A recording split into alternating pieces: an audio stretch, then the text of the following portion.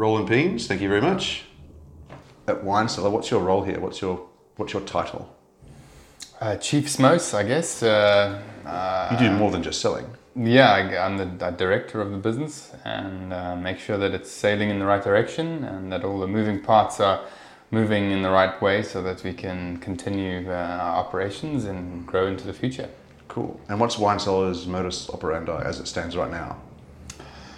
I guess that's a good question. We are trying to sell wines that we truly believe in and that we think are great value at each price point and deliver them to anyone and everyone that wants to buy wines and try and highlight interesting trends, interesting wines at the same time. We love wines a lot and we have a team that has been dedicated to wine for a big part of their lives. And over the years of working in wine, we've come up with a way of selling wine, and our customers seem to enjoy what we do, and they're buying more from us each year. So it's cool. So is it the same customers buying more, or is it more customers as well? Or? It's actually customers buying less, to be honest. Yeah, right. Over the last 10 years, our core customers are probably buying less because there's more to buy in the market, and they're buying less bottles of each wine. If you go back, to give you an example, 20 years, if you were a serious South African wine buyer 10, 20 years ago, you would have bought 24, 36 bottles of the Lima Cab, you would have bought the same amount of Paul Sour, you would have bought your Klein Constantia Sauvignon Blanc, you would have bought 60 bottles throughout the year because there was just so few wines available. And move forward at that quality point. At that quality, move forward 20 years, and our customers are maybe buying 6 of each because it is just no need to buy too much, and there's just so many other exciting wines out there. Cool.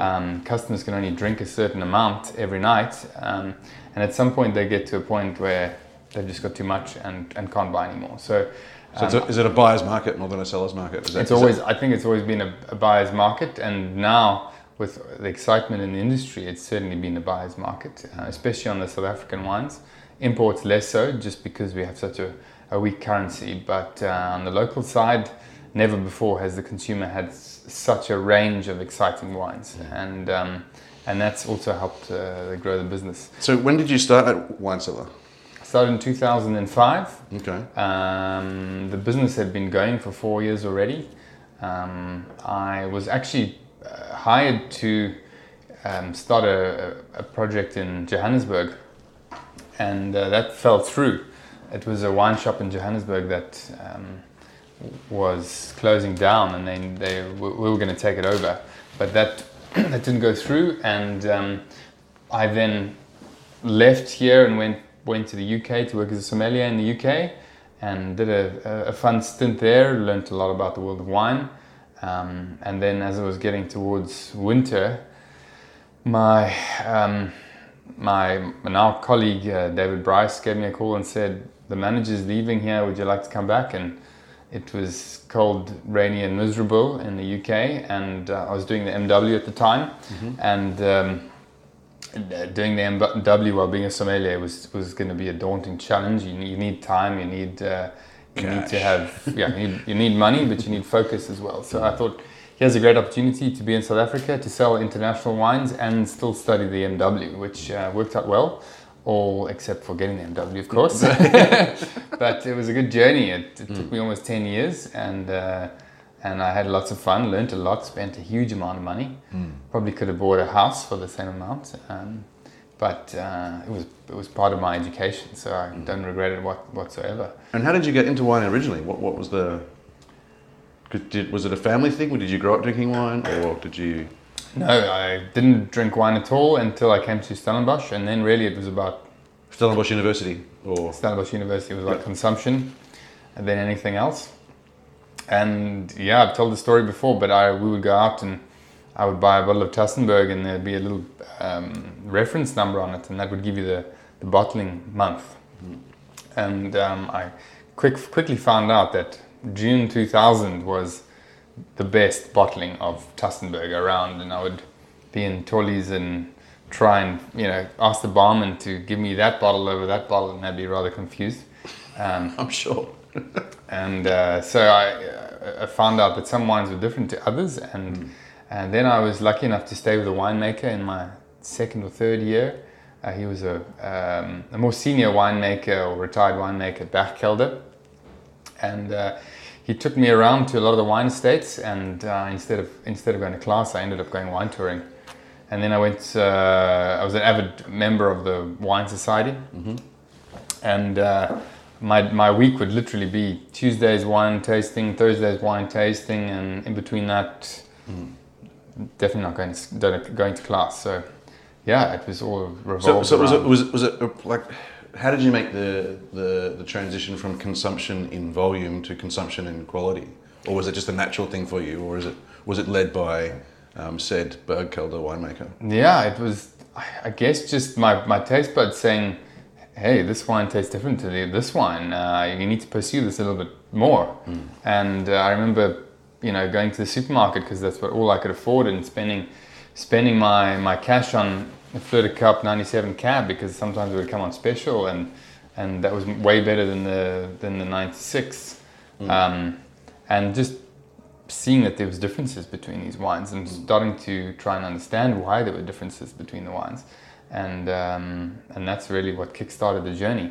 So I almost finished my degree and had a few subjects left to do, and then started working at Hamilton Russell in the holidays. What year was this? 2002, I think. Okay. Yeah, 2002. They just released the 2001 Chardonnay, and it was a great vintage for them. It won lots of awards, and it was the first South African white wine at $100. Okay, right. First, that's a big deal. First three-figure South African white wine. Yeah. I think at that time there was some reds at about 120, 150, but that was the ceiling of South Africa. Yeah. And that was quite fun because people would walk in, they couldn't believe that a wine would cost 100 rand. They thought it was for a case or something. Yeah. So I worked a stint at the tasting room over that December, and then I got to know Kevin Grant. Because your folks are from Hermanus, aren't they? They've got a house there, so you... Okay, so it was... okay, perfect. So that was, I think, my first job in the wine industry, and then the holiday season ended, and Kevin said to me, seems like you like wine a lot. Do you want to come and work the vintage? And I thought, well, that's a great idea. Let me give it a shot. So first day, grapes hadn't come in yet. Okay, Kevin, what do I need to do? Well, we need to move these barrels from this side of the cellar to that side. The whole day? Yes. So I did that. And then next day came, and I'm like, it's not really what I want to do. Manual labor wasn't your... What are we doing today, Kevin? Well, no, the grapes are still hanging. Let's keep going at that. Halfway through the day, I said, Kevin, I can't do this, and I left. Imagine if I'd stayed on, I would maybe have been a winemaker today. Maybe. So then, or still a cellar hand. Yeah, because you fucking hated it. Actually, today I like manual labor, gardening, and that sort of thing. But back then, definitely not my forte. So then I actually got a job at the Vineyard Connection, and James was my boss. Okay. James Peterson, who now works at with Wine me. Cellar. Yeah.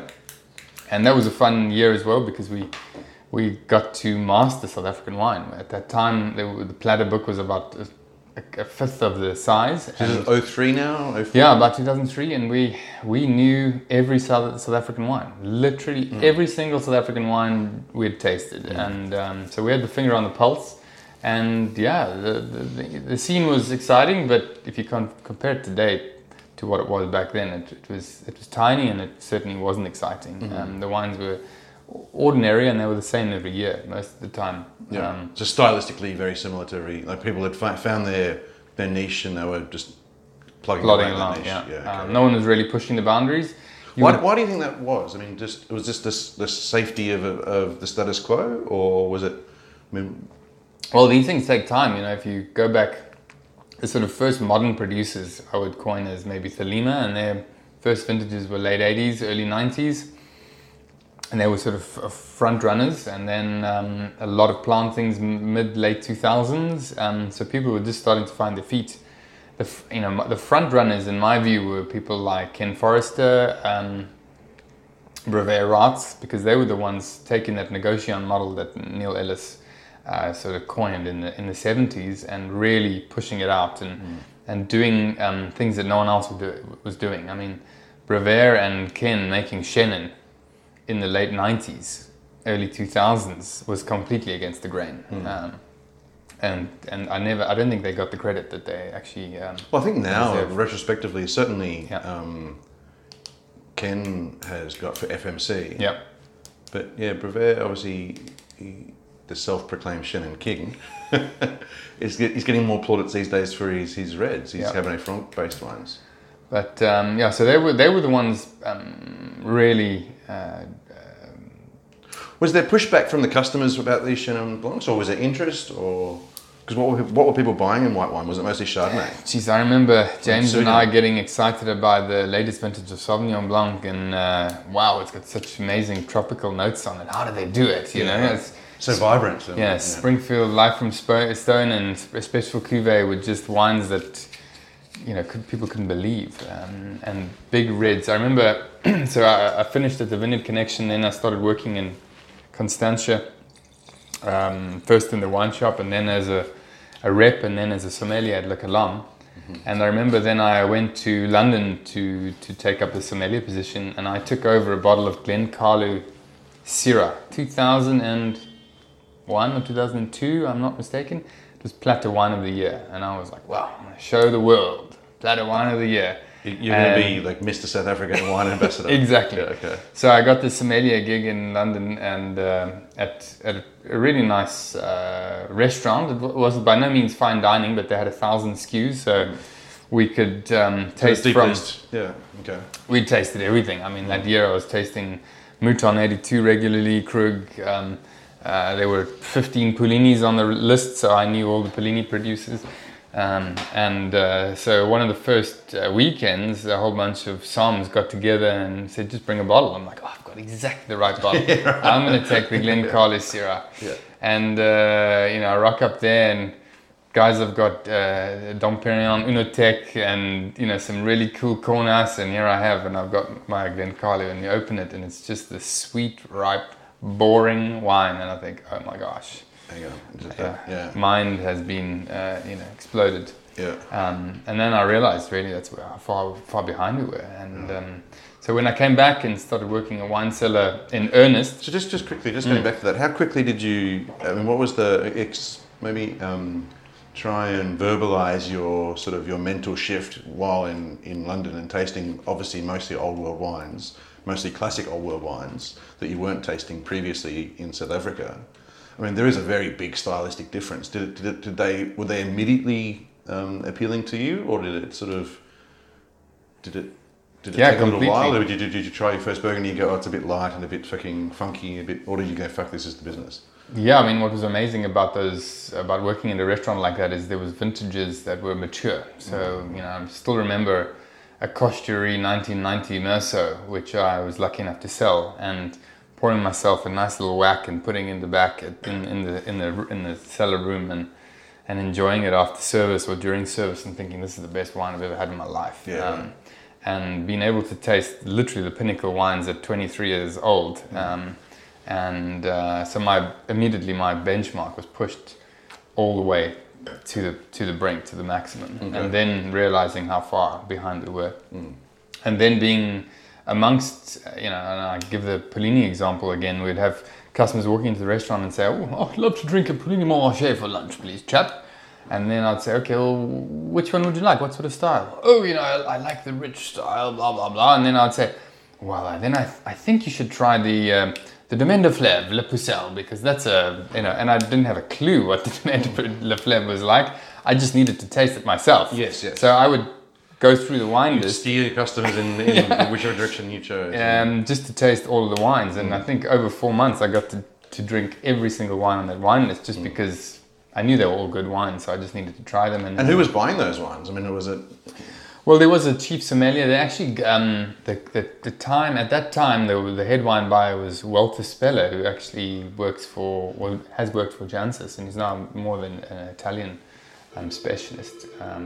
but it was the Conran Group, so Okay. they had lots of depth in their wine portfolio, Yeah. and But mostly focused on very classic yeah, areas. yeah. Classic producers. Yeah. There were New World wines. I remember being blown away by American Chardonnays at that time. That was the height of the Parkerdom, really, wasn't it? And the world was being bowled over by those Rainies and Kistlers and so on, which now I find over the top. Kongsgaard, Kongsgaard. So that gave me good perspective, and then thankfully when I moved back to South Africa to start selling wines in earnest, or managing wine cellar, that's what we were dealing with. We were dealing with Bordeaux, Rhone, Burgundy, Champagne, Italians. So I was immediately in amongst that, and that's what I was drinking on a daily basis. And for the MW, I needed to drink and taste those wines as much as I could. So, what was the purpose of the MW? Was it just a challenge, or was it the quest for knowledge? Or it was a complete challenge. Yeah. But that was the driving force for you. Yeah. Yeah. And I'm certainly not an academic. I mean, I hardly studied at university, so it was a big challenge for me academically. And I was very close the first year, and I got less close as I moved on. Okay. That first year, I think the ignorance was probably what made me do so well. I was very close to passing in the first year, and then as I realized how daunting it was, it got more and more difficult. And I think also life opened up for me, and I just thought, I'm spending so much time on this. These are my best years of my life in my early 20s. Why should I be sitting and studying? So that was difficult. But I got to travel. I went to all around the world to travel with the MW students, and as I say, taste. I remember Saturday mornings was Kathy Van Sale and Chris Williams and Richard Kershaw and a couple other guys, and we were. Was Richard Kelly still in around then, or not? He'd just left. Just left. Okay. I remember Richard actually gave us a cool blind tasting while we were MW students. And that was Saturday morning doing blind tastings, and it got a bit much at some point. Yeah. I just wanted to enjoy wine, and when you study in MW, it's very difficult to enjoy wine. It really is. Are you naturally an ambitious person, you think, or not? I think so. I like growth. I think if you're not growing in some way, then you're moving backwards, because the world is growing and the world is moving forward. And if you don't ride that wave and grow yourself personally, you literally will get left behind. And especially now, so with technology and with the way things will change, if you don't push yourself, no one else is going to push you. You need to be able to push yourself. Yeah. And how are you pushing yourself at the moment in that sense? Yeah, it's business is extremely challenging to run a business in South Africa. We have red tape to deal with. We have let's talk about the positives and the negatives. Yeah. What do you do? Let's start with the negatives. We're already on there. So, what red tapes are you finding is it mostly the importing, the logistics, the financial things? Dealing with SARS. There's one thing, one big thing. The revenue service. We have dealing often with the Department of Agriculture, for instance. That can be quite tricky. Otherwise, running a business in South Africa, I think, is quite easy. If you want to do something, you can set it up and do it. There's low barrier to entry, for sure. I think so. So what the agriculture department, how does that affect you? No, luckily that's not covered by me anymore, but I remember the early days we would really struggle to get wines in. We'd have to actually give bottles to the department to analyze. The importing... Yeah, but now, frankly, that's not a big issue at the moment. Okay. Once you've got the system sorted. But rules do change. They still have some very archaic rules, as you might know, that if you have the same wine in a different bottle size, you need a new certificate for it. But if it's the same... And what is that certificate? The certificate is for what? What is it? It basically says that you're allowed to import it. It's been approved by the Department of Agriculture. Okay. But if it's a new vintage of the same wine, which could be completely different, it might be even from a different area, or then it's the same certificate. So those rules haven't changed since I've been here. It's 15 years. And why do those certificates exist, do you think? Why? Well, it's just the way that it was done back in the day. No, I get that. But is it a revenue driver? Is it ensuring... No, certainly we have. The Department of Agriculture is one of the best quality certification systems in wine around the world. Because I import to Australia, I don't need any certificates to go into Australia. So I'm just wondering why they exist. Well, it's a quality. Supposed to be a quality seal, but the organisation hasn't kept up with the stylistic and structural changes within the industry. Is it not because there was a sort of like a scourge of fake wine coming in back in the days of possibly sanctions? Sure, could have been. I don't know, but that's one excuse I've been presented in the past. If you look at Austria, for instance, you know that Glycol scandal, late 80s, early 90s, that the 80s, killed the industry for 20 years. So to mitigate against that, it makes sense and try and keep a tight control. And you know, liquor does need to be controlled in a country, in any country, really, I guess. So. Yeah, so that's not an issue. Okay. I think the economics is tough. I mean, to try and import wine when you have the most volatile currency in the world, that's a nightmare. Why is it the most volatile?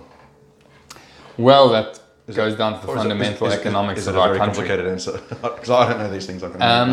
Well, the technical reason is we've got a very good monetary policy in South Africa and a very liquid currency, which means that currency traders around the world are able to buy and sell bonds and currency in South Africa very easily. And because we're considered part of the emerging markets, it's a very easy place to invest. And so if money can come in quickly and it can go out quickly, then and if sentiment changes, then quite easily can be massive outflows of cash. It's quite an attractive option for people. For hedging, business, I mean, there been recent scandals about traders, I'm not going to mention the bank, but that have been caught out by literally just devaluing or inflating the rand just to make money. So we're at the peril of our system, and it boils down to a very good system that was put in place and exchange controls that we have.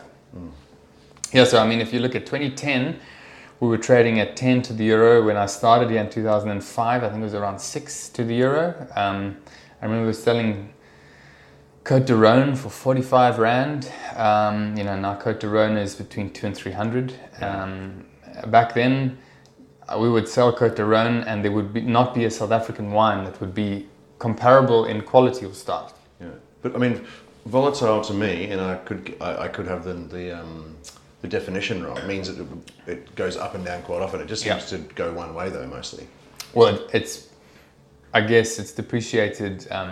It's depreciated from beginning since I worked here, 2005, through to the peak was maybe 2 years ago. So from 16 maybe, I think. 6 to 18, 19 to the euro, and now it's been pretty stable over the last couple of years at around 16, and I think it's workable, but it's certainly not presenting value, especially with fine wines increasing in price worldwide.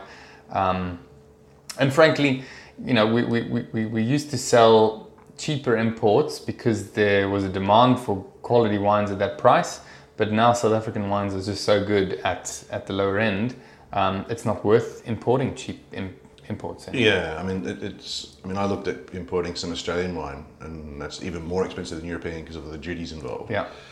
And I was looking at sort of just like average Yarra Valley Chardonnay, not a shit one, not an absolute great one. It was coming in, and it would have been had to sell at the same price as a top end, like proper top end South African Chardonnay. Yeah. So I said, well, no not one's worth gonna. Yeah, I mean, it'll be an interesting bottle in the lineup.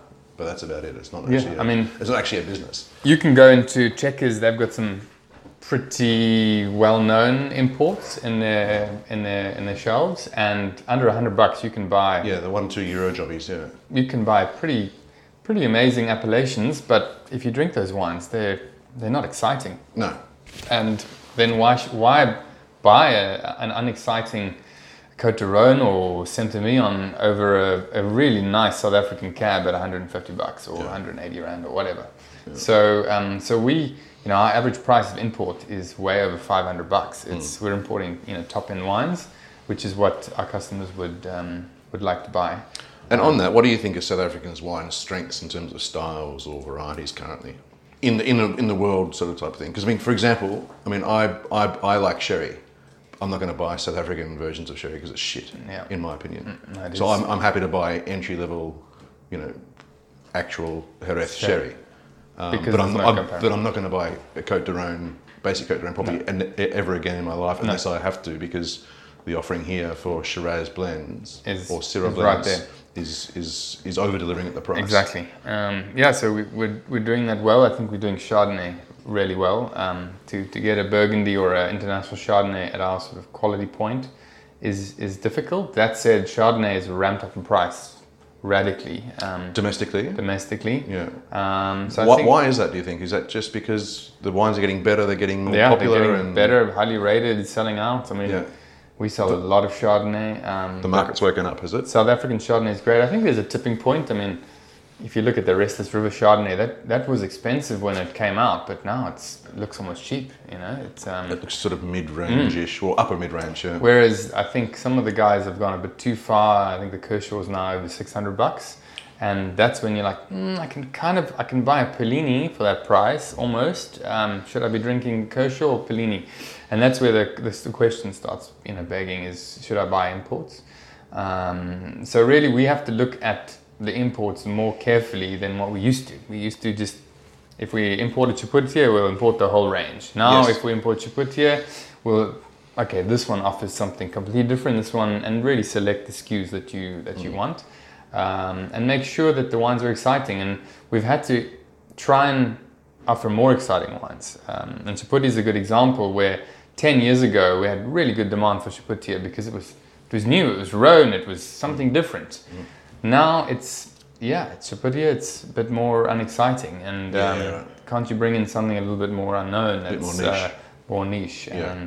As people now know Chaputia and they want to drink something different. Yeah, as they see it in airports around the world, they're less inclined to buy it for their home. Yeah. So we actually don't import Chaputia anymore. Yeah. Well, not all of them, no. Yeah, okay. Cool. And what other, you said Chardonnay and Syrah blends. Chenin obviously is a huge part of the South African vineyard. Yeah, Chenin, I think we sell more Chenin than any other wine. Oh, really? Yeah, or at least whites. That's positive. Yeah, Chenin is number one seller for sure. Yeah. Chenin, then Chardonnay, and then anything else comes way third. Is that a change in the Chenin numbers? Have they gone up in terms of over time? I think we've always sold a lot of Chenin. Okay. When Raats was making Chenin, that was probably one of our biggest sellers. Okay. But Chardonnay has always been a good seller. I think when James arrived 3 or 4 years ago, he put Sauvignon Blanc on our list for the first time. But it's never going to be a big part of what we sell. Why is that? Well, it just doesn't offer. Well, this is a big debate. Is Sauvignon Blanc a profound varietal? And yes, sure. There's some really smart Sancerre, Puy-Formés and Bordeaux whites, which make incredible long-aging wine. But have we got there in South Africa? I think on the white blends we have. But on straight Sauvignon, I think very few can be considered fine wines. Most of them are more beverages, and great when it's 30 degrees outside and you buy the pool to smash some Sauvignon. But again, they're not selling at Chardonnay prices. They're not selling for 600 rands a bottle. Yeah, so most of them come in way under what we want to sell. Wine Cellar is not geared towards selling 100 rand bottles of wine. Okay. So we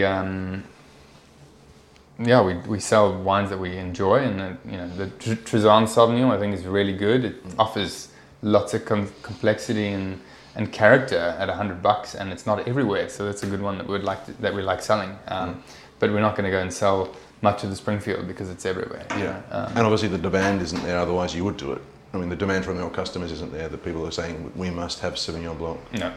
But we do sell Sauvignon Blanc, and we'd love to sell more Bordeaux whites, but customers are not buying them. I drank a Vergelegen 15 Bordeaux whites last week. It's as good as any white Bordeaux that I've had. Domaine de Chevalier, Smith Out Lafitte, you name it, it is that good. And yet you can't sell it. Islay is under $300. It's as good. That's something that I've noticed. Since I moved here in 2013, this time 6 years ago. And at that point, had I asked anybody, Sauvignon, Semillon blends would have been right at the top of the list of some of the best white wines. Now you don't hear about any of them.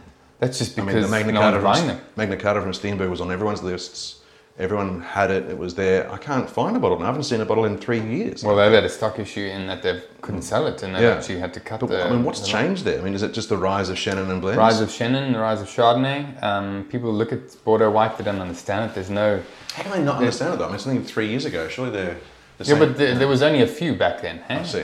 There's a lot more on the market today. Do you think they understood? Do you think they were buying a Bordeaux blend and they were just buying making? It was never successful. It was only the wine geeks talking about them. Oh, was it? Okay.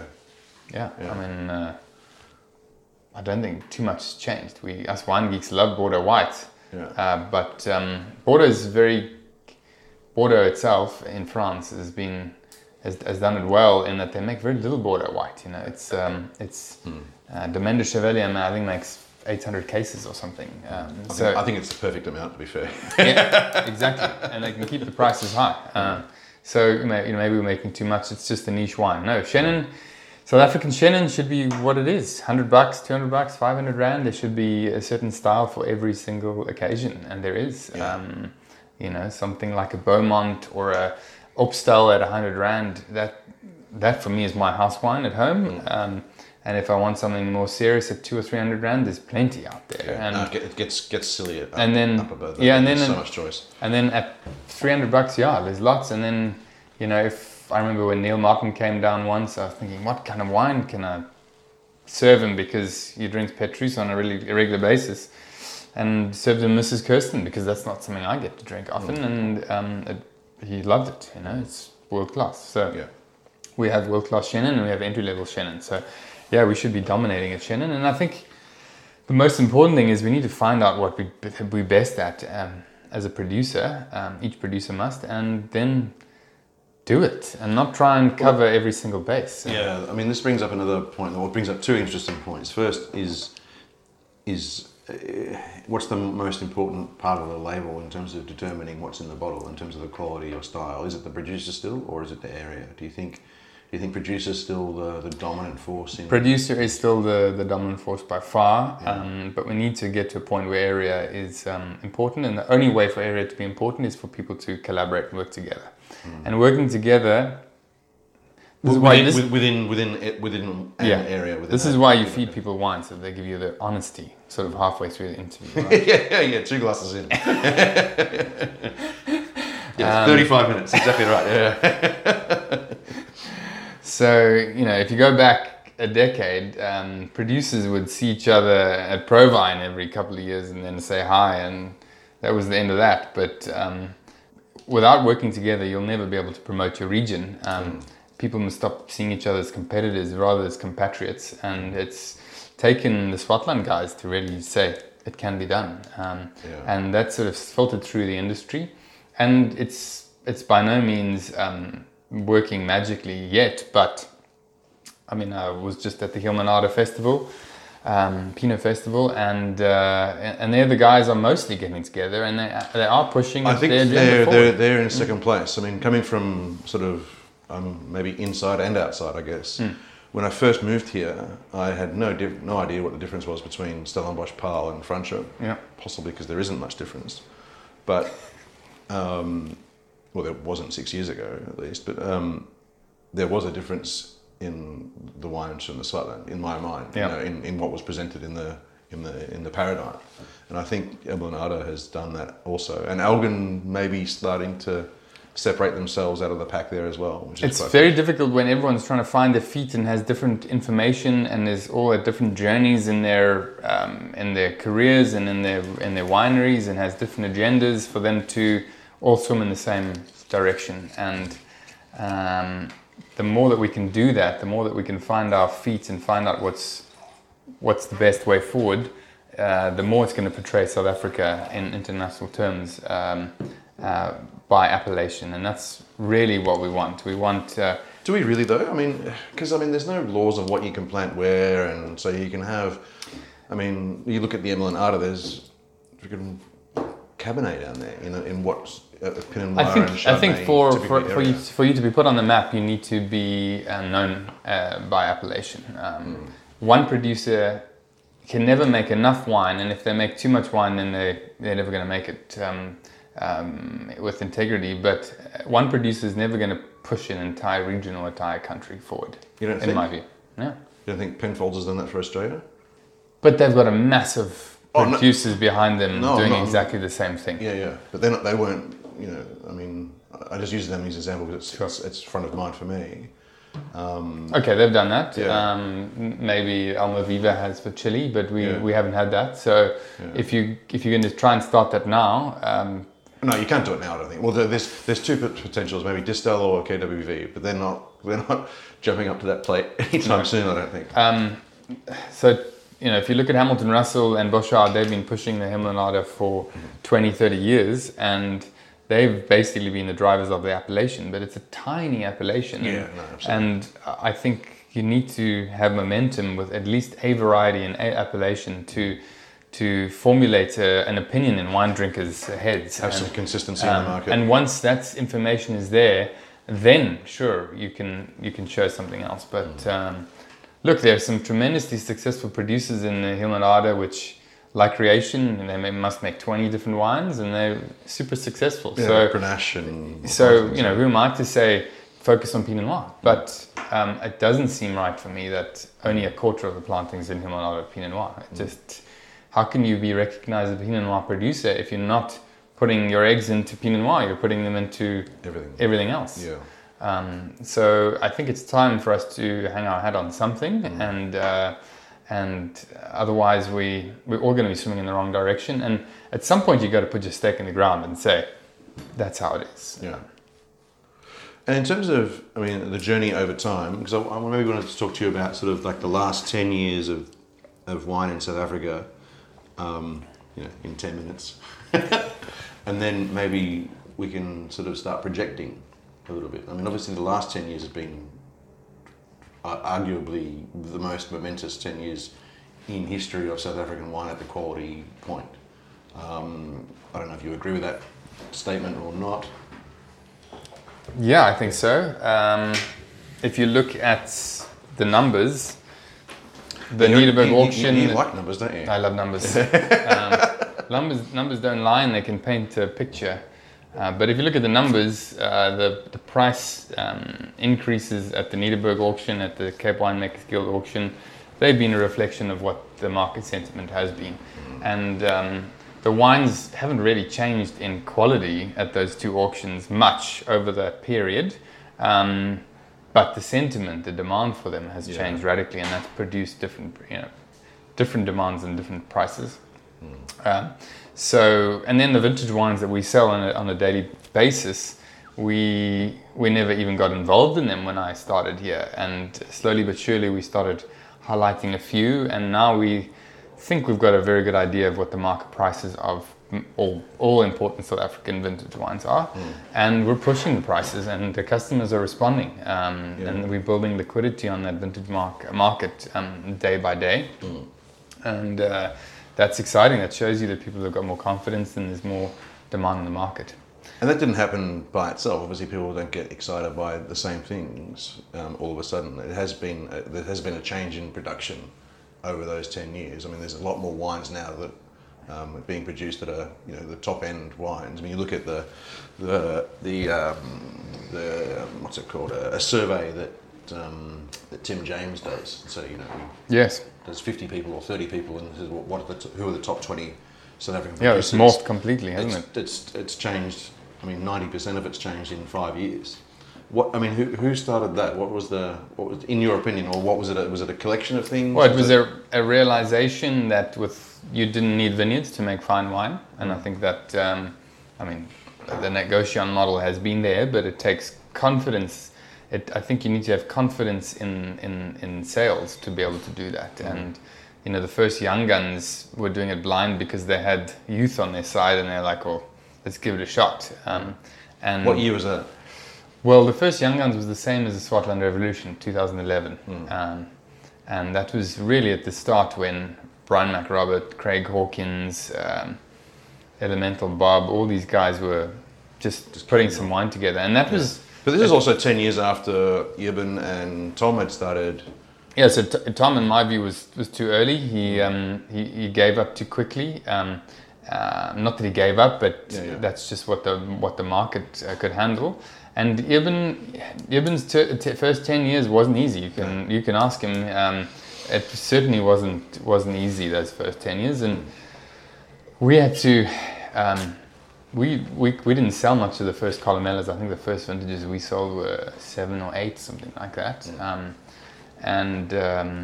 It only just kick-started when Ibn's assistants, Jurgen, Jasper, Brian, Craig, they were given the enlightenment of this is what South Africa could be. This is how you do it. You farm correctly. You put it into the bottle. You don't fuck it around too much, and you can actually make some really good wine.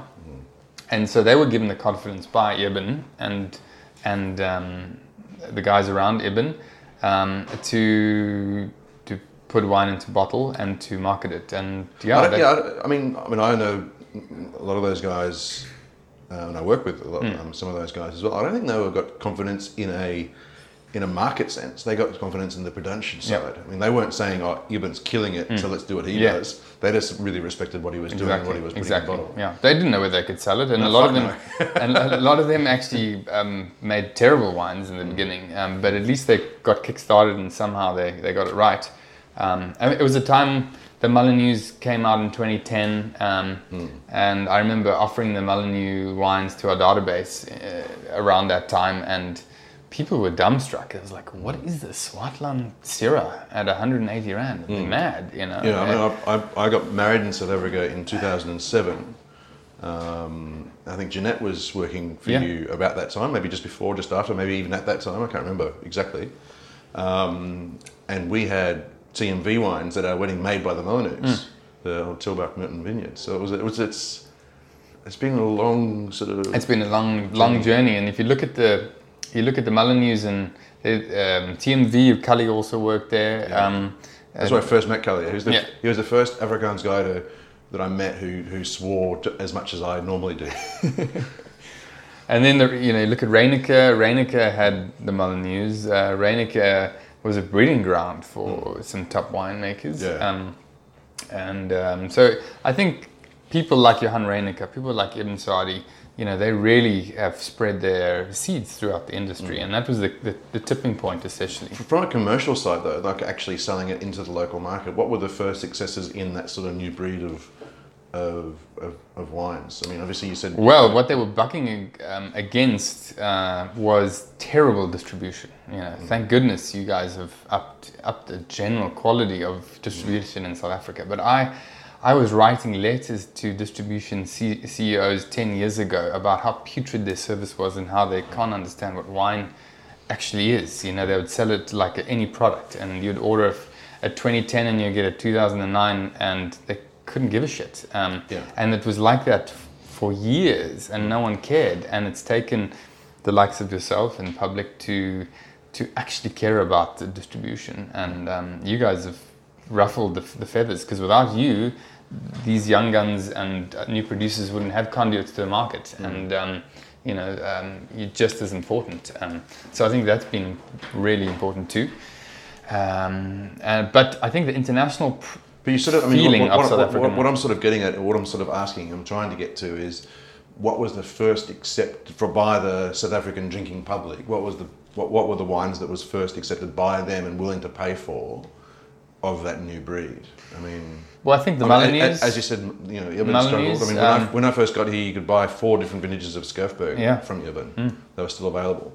Yeah, it was only 6 years ago. The first Irvine series, we came in a pack of 5. We ordered 20, and after about 3 months, we still had about 8 left. And I said, really? Ibn, this is hurting us. Can we give them back to you? Yeah. We couldn't sell them. Yeah.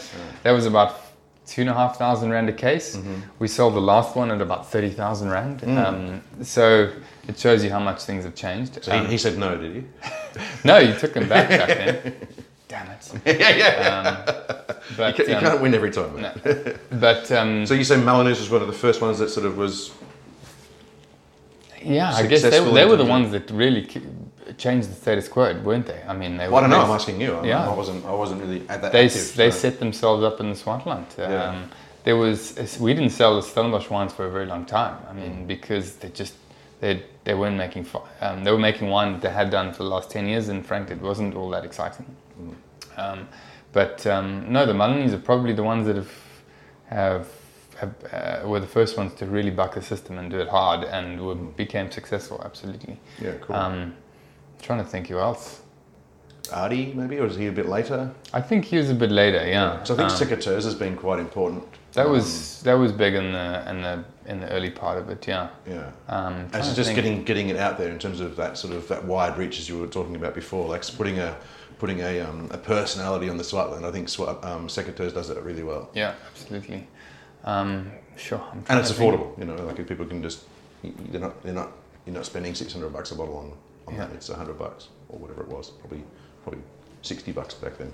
Yeah, and then I think people that were really pushing it, like Takara, you know, they were one of the first traditional Stellenbosch wineries to make modern wines that was much more pure fruited and more acceptable, and I mean those wines have aged beautifully, whereas some of the other old school producers, they haven't aged as well. Yeah. So they were also pushed the fine wine agenda. But yeah, I mean, over time we didn't sell much local wines back in the day. We didn't, and as the rand appreciated, our local sales increased, and thankfully the quality increased at the same time. So we had the confidence to sell them. So you've had to have a sort of a change in business model. Completely, yeah. Yeah, right.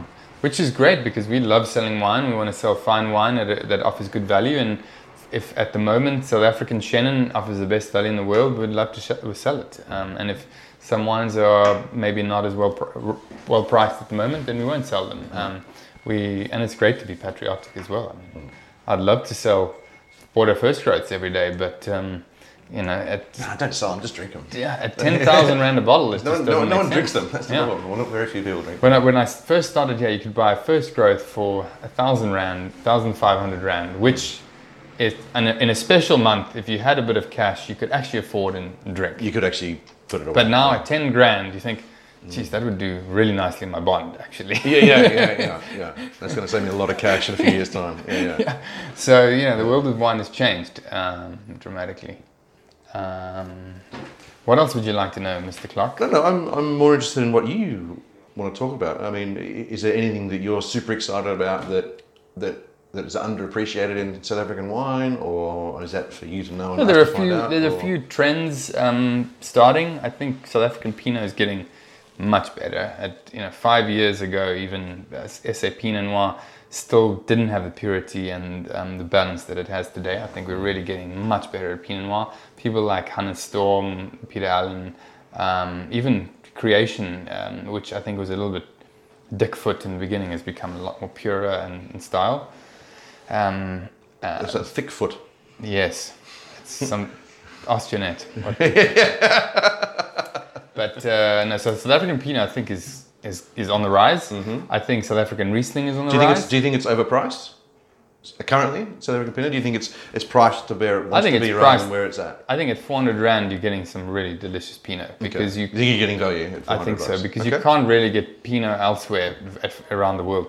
At 400 rand, it's really good. That has that sort of... You can buy cheap Chilean stuff or really cheap French stuff, but it's not going to be nice. Without elegance, yeah. But you can buy, if you think about something like an Eaton Johnson at 380, 400 rand, that's damn delicious wine at that price. So that's great. I think Riesling, once we get it right in Elgin, I think can make a really good drop. Maybe some cooler areas. Have you tasted much from like Ceres and those sort of high altitude places yet? Only a few. There haven't been any serious releases from those regions. No, super young wines, obviously. So I'd be really keen to taste that. Otherwise, I think we need to continue with our old vine stuff and old vine Chenin, and I think Cabernet is getting better and better every year. 2015 Cab, we're doing a tasting tonight. The Cabs are the best they've ever been, in my view. Yeah, let's chat about 15 versus 17 actually for a moment, because that's super relevant at the moment. And in the market, I'm finding lots of pushback against 16 and 18. And lots of acceptance of 15 and 17. It's a bit of a catch-22. You highlight the great vintages and then you can't sell the crap vintages. Or you just lie to people, that's the other option. So yeah, we shot ourselves in the foot a bit by saying that 15 and 17 are so good, and then you have to buy the 16s yeah. to get the 17s. But so I think it's really the top producers that have made reasonable 16s. Otherwise, we've tasted some bad 16s.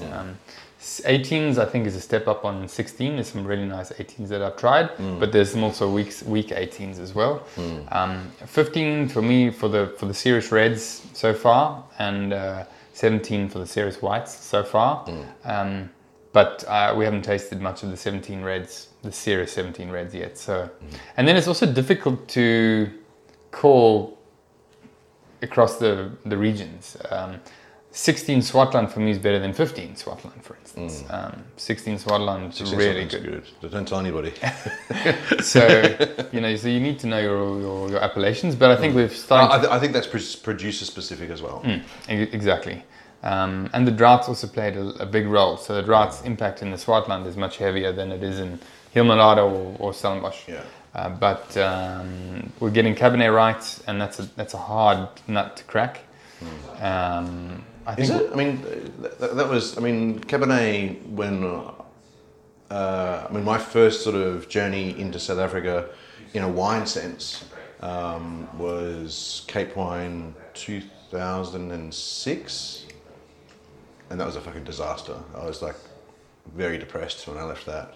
But everyone was talking about how amazing South African Cabernet was at then. So and that seemed to be an historical fact that South Africa, especially Stellenbosch Cabernet. Yeah, out of all the wines we could make, it was probably one of the better ones, I think. And because it's got this very leafy, farmyardy, earthier character, all of a sudden it's like Bordeaux, So it's distinctive, therefore it's good. It's distinctive. Okay. It can be Bordeaux-like, therefore it's good. And remember, there's some really horrible Bordeaux's out there from weak vintages and so on. Yeah. But a lot of those wines. There's more bad Bordeaux out there than there is good Bordeaux. So sure. a lot of South African Cabernet fitted into that old school feel, which today is just that. It's old school. It doesn't have the purity of fruit and balance that it should have. But today there are few of those wines, and they're much more purer wines. Tonight we're tasting 14 Cabernets from 2015. Not one of them is over 15% alcohol, which I think is at least admirable. And so we're careful selection, though, obviously. No, well, maybe. But I think we're getting the balance on Cabernet. Just one last thing before we wrap it up. You and I were at a tasting recently of lots of South African wines, going back sort of 40, 50 years. That seems to have been a reawakening, a renaissance of awareness of these old wines. No one was talking about these old wines when I first arrived, and now big time everyone is chasing them. Big time. They weren't around. Well, they must have been. Okay, no one was talking about them. I only got awakened to them, I think, in 2007 when I read an article by Michael Fridjon online about his top wines he's ever tasted from South Africa, and I never even heard or tasted these wines, and then I found the GS66 and wow, this wine is amazing, and now we're selling them for stupid prices. Not stupid, but high. Only comparatively to what they were being sold. So really, it's because there hasn't been a platform or a structured secondary market. So if you were to buy an old Chateau Libertas, I don't think that's necessary too, because there's not a structured market per se yet. I mean, I know you're establishing one now, but the awareness even within the industry now of these old wines is tenfold what it was 5 years ago. Maybe the journalists back at those times were not confident of the quality, maybe B, it wasn't exciting to write about them because it was all pre-apartheid or apartheid sort of stuff. Yes. Secondly, so enough time has passed. And also no one cared really. I guess it was all the new South Africa. Let's taste the new stuff. So now we're delving back and we're actually highlighting them.